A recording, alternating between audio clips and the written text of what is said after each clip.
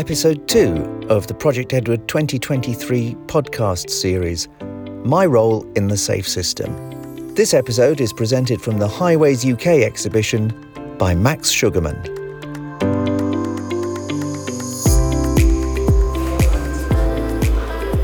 Hello, I'm Max Sugarman. I'm Chief Executive of Intelligent Transport Systems UK, the industry association for transport technology. And I'm delighted to be joining this Project Edward podcast to talk about the safe system and the role that transport technology plays in it. We have a great lineup to talk to you about all things transport technology and road safety. We've got Vivi Michalaki from National Highways, Jeff Collins from Acusensus, and Rodney Moffat from AAMI to talk about all different aspects of technology on the roadside. So I'm going to first of all ask each of our panelists to talk about what they see their role from their organisation and also from their perspective on transport technology, what their role is in the safe system. So if I can start off with Rodney. Coming from a consultancy and design background, our involvement really is in the collection of information, the understanding and analysis of data, the use of that data to influence design, and the use and application of technology to hopefully influence behaviour. And Jeff, if you can come in here. Hello everyone. I very much view my role has been related to technology and how technology can be used as part of the safe system. And that fundamentally is around influencing the road user, not necessarily the driver, but the road user.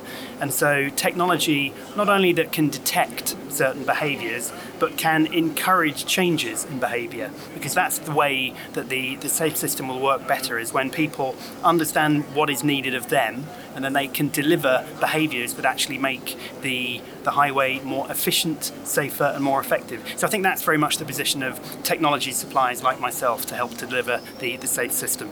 Last but not least, Vivi, National Highways, operator of the Strategic Road Network, a huge asset in England.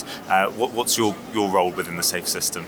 Thank you, Max. I think it's important to highlight that for National Highways, safety is our number one imperative. So it is key in everything that we do throughout the life cycle of all the work that we do, all the way from design to operations and maintenance. From my perspective and my role as the head of Intelligent Transport Systems and Mobility, our focus is more around how we can use technology solutions and data to help people on one side and support them in increasing their safety, and also from the manufacturer side, vehicle side. So this is our main focus in terms of providing a safe system. So I want to start off by kind of looking at what technology is on the network, because I'm sure there'll be a range of levels of knowledge, and people might see on the road the safety cameras and other equipment, but there's a lot that goes on behind the scenes too. So Vivi, if I come back to you, what's the type of technology that is keeping people safe on the road network? We have multiple systems operating at the moment. They're mainly focused on motorways, for now, at least, I will say. So these are focusing on things like detecting queues, for instance, so informing drivers when there is a queue ahead, and that is to avoid a secondary incident from happening. Also detecting breakdowns and stopped vehicles. This has been an active system for the past few years, and that focuses on people that do stop on a live lane or in emergency area where these exist, and then informing our operators in the control room that there is an incident happening. Then we need the manual intervention. That's how the system operates, where the operators do check through the CCTV, the cameras available on the network, see what the incident occurred is and take appropriate action. So either close a lane or set the appropriate speed limits to, again, warn the drivers that there is an obstacle ahead. Drivers who are using the road will see the things that are going on in the real time that they're driving, but there's also been a lot of thinking behind the scenes as to how the road system works and to make sure it's as safe as possible. Maybe I'll come in here and just talk a bit about this, Rodney, about how we plan for the safest roads possible. Yes, and I think it's quite an important feature. Obviously, the road network's developed over a number of years. Standards change. We learn lessons from driver behaviour that influences how we implement horizontal and vertical alignments to get the best outcome. I think it's really important, though, that when we look at routes, we still revert back to that inherent human behaviour, that humans want to experience the same flow. We need to look at that route strategy so that the rhythm of the road is something that people can predict. There's not an enhanced or a significant improvement in one section and back to a country lane in the next section. I think it's important that we look at the overall aspect and try and find a way of delivering that same behaviour so that drivers understand and predict what's coming up. Rodney, could you give an example of where you've successfully achieved that to deliver sort of a better outcome? I suppose in projects we've been involved with personally, we've seen development schemes along the A96 in Scotland, the A66 in England, where again the nature of the road is such that sections have been dual, sections remain single carriageway, and the projects have been implemented to really take the learning from what's occurred and look at applying a standardised design solution across the entirety of the length. The difficulty with any of these types of schemes is ensuring and allocating funding to ultimately deliver the outcome. But equally, the plan and thinking has been there initially from the client bodies and from the solutions that can be delivered. Jeff, if I can bring you in here, enforcement is really kind of the last thing you want to do. You want to be encouraging people, but unfortunately, for some cases, it is necessary. What are the type of things that are the enforcement community is looking at in terms of how we improve safety on the network? I think you're right. Enforcement is and should be the last resort, but I view that there's a gentle lead-in to making an enforcement operation rather than suddenly coming in hard and fast. Because people, in my opinion, by and large, do want to do the right thing. And they want to be sensible and they want to be safe, but they drift into bad habits. And I think the role of enforcement is to remind people, to gently tap them on the shoulder initially and encourage them to do the right thing. Rather than hard and fast, anybody who breaks this rule must immediately be punished. And we see the fallout of that politically at the moment with the alleged war on the motorist. So there's a fine balance around how to do this. But my view is that the key thing is to identify those behaviours which have the greatest impact on both safety and flow. And flow and safety are actually very tightly intertwined. If you improve safety, you tend to improve flow. If you improve flow, you tend to improve safety. So environmentally as well, there's a link to that too. But at the moment, there are some new ideas, concepts and technologies that are being used. And in particular, I'm very enthusiastic about the distracted driving technologies, mobile phone technologies, because it's been a growing problem on our network. And I think most people would agree that you often see people's heads bobbing up and down as they look in their lap and are tapping on their phone. And we've not been able to do anything about it until recently, but we are trialling ideas now for how this can work. And we've been doing some work with National Highways on this area, and it's something I think we're going to see more of. But that's just one example. There are other things, and if we can identify those dangerous, risky behaviours and we can appropriately deal with them, preferably in an educational way rather than using a stick to hit someone with it, I think that's where there's some great gains for the safer road users to be used. Vivi, building on what Jeff said, we've now seen also new technology in cars, particularly around connected and autonomous vehicles. How's that changing the kind of safety debate and the role for National Highways? This is an interesting topic, Max. This is still evolving, I think it's fair to say. So we've moved as an organization from being a builder, probably a few decades back, into an operator, and now we're becoming a service provider. So our focus is mainly around the customer and the service we provide to them, and of course the operators in our control rooms. So definitely our role is changing in terms of what we can provide to either new technology providers or the customers. This is something we're still exploring. So one of the things we do, for example, now is building those platforms so we can share the data with the vehicles and the customers directly, so that they don't necessarily have to rely on our roadside infrastructure. We're conscious this only exists on a relatively limited part of the network, but we do cover A roads, we do cover roads that don't have roadside technology, so it's quite crucial for us to be able to get that information, crucial safety-related information, to the customer directly without having to rely on adding more infrastructure at the roadside. So this is our main focus at the moment. And of course on the automated vehicle side, again we're working a lot with the vehicle manufacturers to understand what we need to provide, how we can support them to also develop their safe systems.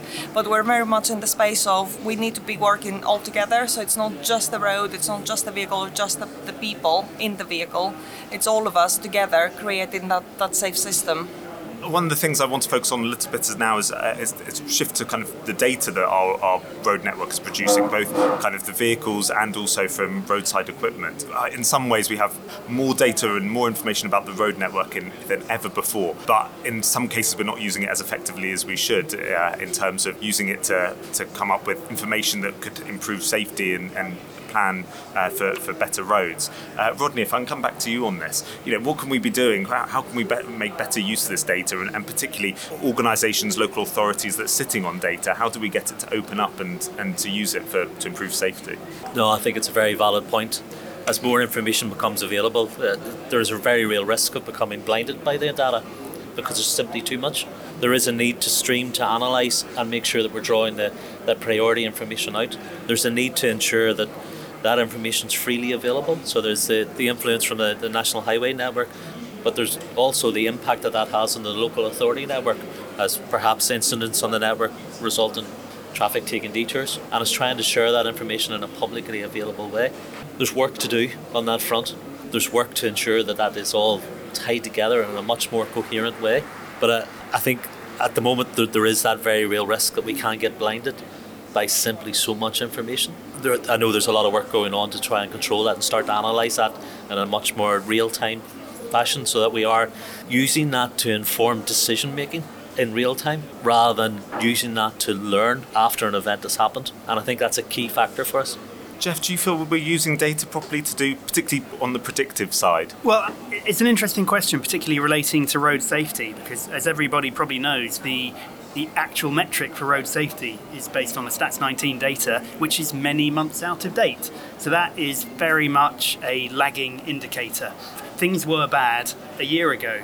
What can we do about it? And of course, in that time, people have moved on. So you're now dealing with different people to those who've published the original Stats 19. Absolutely. So you have data, and the data is valid, and so we can look at trends long term, but what it doesn't give you is that granularity that allows you to make rapid decisions. And I think the current data capture and new ways to capture data could actually be far more effective, because you'll have leading indicators showing that a dangerous scenario is coming towards us rather than went past us many months ago. So I think there are some real opportunities with big data, new ways to capture data and analysing it, so we can actually understand exactly what's going on our roads right now. And yeah, I think this is a really valid point. And if I can add to the research that we do, it is about understanding what data and information mainly, because it is about the information at the end of the day, customers needs at any point in time. So we don't overflood and overflow the information provided, especially when someone is concentrated on driving, for example. They need to be getting just information they need at the right time. So I think that's the biggest challenge for us, how we understand what that need is. I think at a very basic level, you just look at the simple speed reaction sign, where somebody's approaching the 30 mile an hour zone or whatever. There's a sign that tells them they're going too fast. Generally, they slow down because they've got that positive influence. They've got that bit of information, and that reduces that speed. And I think it's a very simplistic example of how we can use that slight advanced piece of information to influence behaviour and to tie in with that overall system, that it's not just about the road, it's not just about the technology, but it's about the personal behaviour, and it's providing that information to influence that personal behaviour, or to avoid perhaps what would be just another statistic. That's been really fascinating. Of course, however you design the road system or whatever technology you put in, ultimately it's people using the network, and people will, in some cases, not follow the rules and will act in an unsafe way. How do we get the message out there en masse to the general public about the need to have the importance of road safety and the importance of following the rules and acting in the right way? How do we engage with them and encourage the right behaviours? Jeff, if I can come to you first. That is an excellent question, and there is no simple answer to it, because we all are individuals. I'm not. And we all have different motivators that drive us. And you can't have any one message that you will push out that will have an impact on everybody. So it has to be a broad spectrum approach with a mixture of individual experience, direct experience and educated experience. Then societal awareness as well, so that people within their peer groups share views, thoughts, understanding. And then just across the whole of every single driver, they need to share an understanding and a view. And it is complicated. I don't have all of the answers, but people need to understand it. That's why they shouldn't just think they're being occasionally monitored and they need to be aware when they're being monitored. There should be a greater acceptance and understanding of their role in the greater safe system as well. So knowing that they are a part of a much bigger machine. And the responsibility is with the road user. And the road user, a lot of people will think that's just a driver, but it's not just a driver. It's somebody that could be on an e-scooter, or they could be on a horse, or they could be on a pedal cycle or a motorbike. They all have responsibility along with all of the other people around them on the network at the same time. Vivi, national highways, you've got a huge number of people using the network. What do you see as your role in terms of nudging the right behaviours for those people and trying to communicate with them about the importance of road safety? Very interesting question, Max. National Highways, as an organisation, we've done lots of work in terms of education and campaigns for the road users, but I don't think it's something we can do on our own because it's not just about people understanding how to use the strategic road network. It is about understanding how you interact with other users, to your point, Jeff, about horse riders, for example. So it is about understanding all those different interactions as well, and mainly understanding the risks that such a network carries naturally and being able to respond to those risks appropriately. And mainly, from our perspective, the ideal scenario, I would say, would be not to have to react to any events that happen. So if we can get to this point that breakdowns, for example, I mentioned earlier, do not occur, or we minimize those occurrences, that would be the ideal. So we don't have to then take action to detect, warn, and all the other things we have to do. But yeah, lots of work to be done. But again, not on our own, definitely not. And Rodney, if I can finish on you, well, what's your views on this topic of how we nudge the right behaviours and encourage people to act responsibly? So I think from our perspective, it's twofold. It's around that standardisation of approach to design, so that road users, be they in car or be they on non-motorised, recognise the provision that's there for them, recognise that there are actions that they should take in the provision that's provided, and we try and minimise surprises. And equally, when our colleagues are operating and maintaining the network, again, that approach to traffic management is uniform, and it's trying to minimise surprises, because that, I feel, is us contributing to the safe system. It's providing that clear process for people to follow, and then there's obviously the other part of the deal is that people follow it. When speed limits are advised, they are adhered to. When layouts are amended, people are following that, and it's just trying to really encourage that. And ultimately, it's working across the industry to really try and drive that behaviour, because I don't think any of us can achieve this on our own. And I think that's a fantastic note to finish on, because ultimately it will require, as you say, the whole industry, all of us working together. I think that's been a really fascinating discussion that's covered a huge amount of ground. So a big thank you to our three speakers, Rodney Moffat from AMI, Jeff Collins from Acusensus, and Vivi Michalaki from National Highways. And thank you as well to Project Edward for working with ITS UK. As we say, we need to work together more to work out how we can best improve road safety and work with the transport technology community. Thank you very much.